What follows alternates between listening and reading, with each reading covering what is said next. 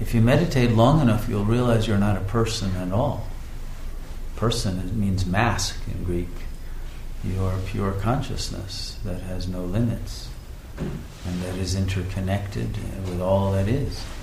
And it's only in that state that you can really tolerate all of these phenomena that otherwise make you think you've gone mad.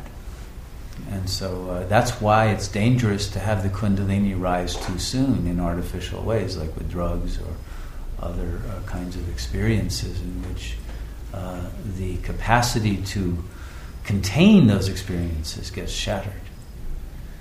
And if you are doing this through the natural process of meditation, you will only receive that which you can handle. But it'll take you to the edge, and you're going to have to really push the envelope to be able to contain and digest and assimilate all of the information you will receive in your meditations. That's why this is a school. And the more you ask for the advanced training, the more you will receive it from within, and it will force you to grow into dimensions that you didn't even know were real.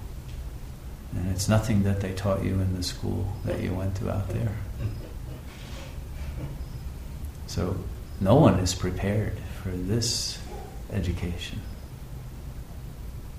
And you can't even begin this education until you have been able to differentiate your individual self from that of your family. Because your family will be more scared of your growth than you will be. And if you haven't cut those cords that tie you to that identification that they demand that you be, you will feel guilty, you will feel like you have betrayed them, it will create all kinds of anguish.